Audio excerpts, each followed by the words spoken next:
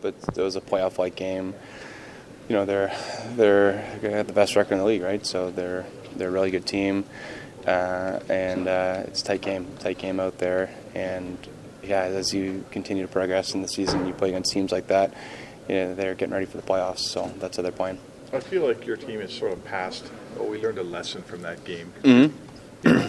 You guys are a fair ways Yep. along, but do you learn something when you go up against that team? A team that's as good as they are. You learn something about where you stand. Yeah, I mean, I think we can beat anybody. Right? I think we're a strong team. Tonight's game was tight. I don't know what the chances were, but there weren't many both ways. And yeah, you don't win every game you're in. Obviously, that was one that we wanted to win. But I thought that our effort was there. I thought that we executed on a bunch of plays. A couple, we didn't, and they're a really good team that made us pay. So I think. We're at the point now where we're confident in what kind of group we have, and you got to be able to beat those good teams. Is there anything you'd want to see yourself as a team do differently though in a game like this to ultimately be successful next time? Yeah, just clean up the small errors. I think the less errors you make, the less you give a team like that. Right? It's hard to create in games like this where the pace is high, and all a team like that needs is a small error, and then it's a 2-on-1 or a breakdown, and it's in your net. So just limit those and just continue to push. We have another really good team coming in soon, so it'll be good.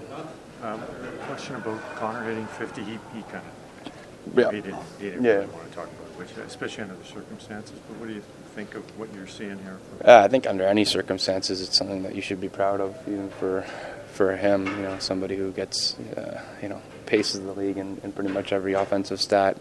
I think it's his first time hitting 50, and that's a milestone to be proud of. And he's the reason we were on the board tonight. He got both, and just drives our team and is the best player in the world. So he's humble about it, but I think I think he's really taken a step himself in regards to attacking the net more and taking it on himself. And I think you see the results. Hi, it's Shauna, and I might be a bad parent because my kids think French fries are vegetables. Hey, it's Ryan, and I might be a bad parent because I went out for wings when my wife was in the hospital after giving birth. Johnny here. I might be a bad parent because in my house, the tooth fairy gives pocket change. But we're not alone. Len emailed us and said his 6-year-old daughter's Tarzan moment going from love seat to lazy boy by curtains made him more proud than any dance recital. And Andy left his 2-year-old at the rink. All right, guys, I'm sure we're not alone. Like Andy's kid. For stories and confessions like this, make sure you check out our podcast. It's called Bad Parents, and it's available wherever you get your podcasts. I left a glove at the rink.